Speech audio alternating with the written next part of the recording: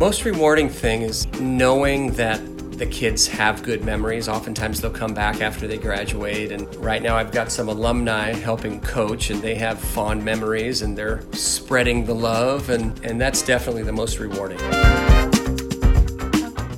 The great UCLA basketball coach John Wooden once said, "Teaching players during practices was what it was all about to me." Coaches put lots of extra effort and time into their program.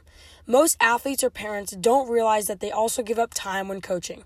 In this episode of From the Sidelines, our spin on a sports podcast where we shine the stadium lights on those who aren't always playing on the field, I will go in depth about why coaches coach with veteran Costa Boys head soccer coach Gary Smith and local club swim coach Jack Alderson.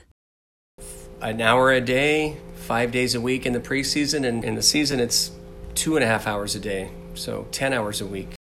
My afternoons, that's for sure. I would be out of here probably by 4 o'clock each day or 3:30 each day. But with soccer, my days are much longer, especially during the season. I stay through all 3 games, so oftentimes we'll have games from 3 o'clock all the way to about 6:30. So I give up that kind of time, but it's worth it.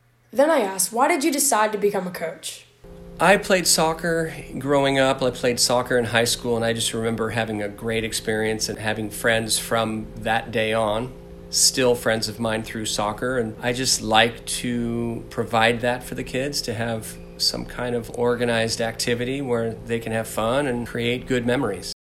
The most rewarding thing is knowing that the kids have good memories. Oftentimes they'll come back after they graduate, and right now I've got some alumni helping coach, and they have fond memories and they're spreading the love, and that's definitely the most rewarding. I interviewed Jack Alderson prior to a swim practice. A week is 2 hours a day, so 12 hours a week, plus meets, depending on if we have a meet, so that can upwards of 24 hours a week. Then I asked if there was anything else he'd rather be doing than coaching. No, I love coaching. From when I started coaching back when I was 18, I fell in love with it. I was a swimmer my whole life, and then when I had surgery on my knee, I had the chance to start coaching and teaching little kids, and I found I really enjoyed it, and I was pretty good at it, and then since then, just had the bug, and I've carried on. There's quite a few, actually. For one is when, you're at a swim meet and a swimmer gets their best time and you look across and they've got a big smile on their face. That's always very rewarding. Other things is when they've written down their goals and they've achieved them towards the end of the season. And then just helping kids out with life and helping them out when they need it.